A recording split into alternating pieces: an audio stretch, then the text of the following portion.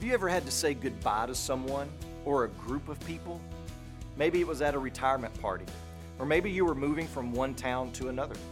Perhaps it was when your child moved out of the house to a college dorm or to their new married life.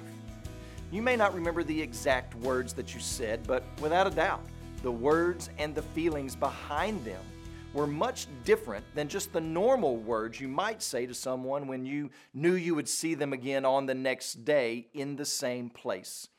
Those farewell addresses carry weight, maybe warnings, and sometimes your deepest wishes for the people with whom you are addressing. Well, if you've been there, then you've been in the shoes that we are seeing Samuel fill in our text today. 1 Samuel 12 is widely known as Samuel's farewell address. From the understanding of the context and the reading of the text, you can see that Samuel is perhaps not quite as jovial as the rest of Israel. But he does hold out hope for the Israelites, and he tells them that God's covenant faithfulness is to fuel their faithfulness to God. And he lays out several ways the people can see God's covenant faithfulness. The first evidence we see of God's covenant faithfulness are the men who have guided Israel. Chapter 12 begins with Samuel detailing his own resume. He tells the people that he has listened to them and to God, and Samuel has delivered unto them a king. He compels the people to bring forth any witness who could testify to any corruption, any misdealing, any underhanded ways of Samuel. Samuel has been a faithful leader and judge for Israel. He's been faithful to do the hard work of ministry by telling Eli, back in chapter 3, the harsh truth about Eli's sons.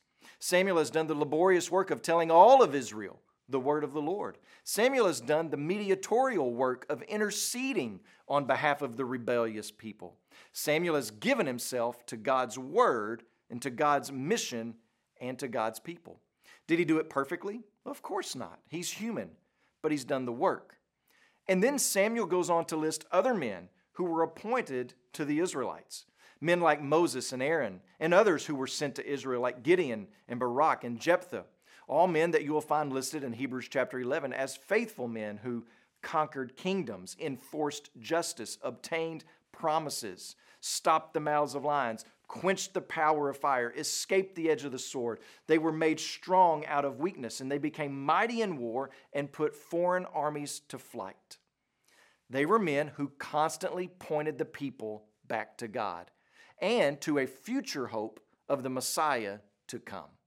And the Messiah eventually showed up, and he too pointed people to God, but he did something drastically different than the other prophets and priests and kings from ages past.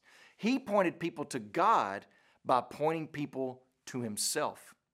Jesus would say things like, "Come to me, all who are labor and are heavy laden, and I will give you rest." Jesus said things like, "I am the way, the truth, and the life, and no one comes to the Father but by me." Jesus said, "Let not your hearts be troubled. You believe in God, believe also in me." And so we see that the Mosaic covenant comes to an end in Christ, who fulfills all the law and becomes the perfect, atoning, complete, sufficient sacrifice for all those who believe and trust in his death and resurrection. And this is why he says, "This is my blood of the new covenant." A new covenant that promises the enduring presence of God's Spirit within his people. And we see that even through this new covenant, God guides us with Spirit-filled men who point us back to the cross and resurrection of Jesus and that the new life that is found in Christ. Those men are to warn us of false teachers, and they are to war with us against sin and strongholds and evil. And they are to walk with us as we walk with Christ by means of God's word. We call these men pastors, elders, and they're all the more reason why you need to belong to a church. As you pray today, please remember Christian Martinez, our missionary in Romania. And also remember the Songhay Life Word broadcast that's heard throughout Burkina Faso, Guinea, Mali, and Mauritania.